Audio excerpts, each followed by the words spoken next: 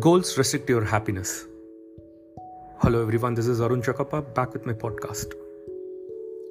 The implicit assumption behind any goal is this: once I reach my goal, then I will be happy.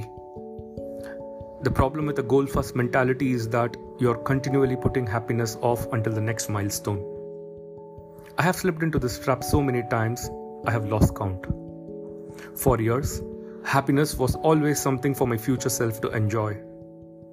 I promised myself that once I gained 20 pounds of muscle, I could finally relax. Furthermore, goals create an either-or conflict. Either you achieve your goal and are successful, or you fail and you're disappointed. You mentally box yourself into a narrow version of happiness. This is misguided. It is unlikely that your actual path through life will match the exact journey you had in mind when you set out. It makes no sense to restrict your satisfaction to one scenario when there are many paths to success. A systems-first mentality provides the antidote. When you fall in love with the process rather than the product, you don't have to wait to give yourself permission to be happy.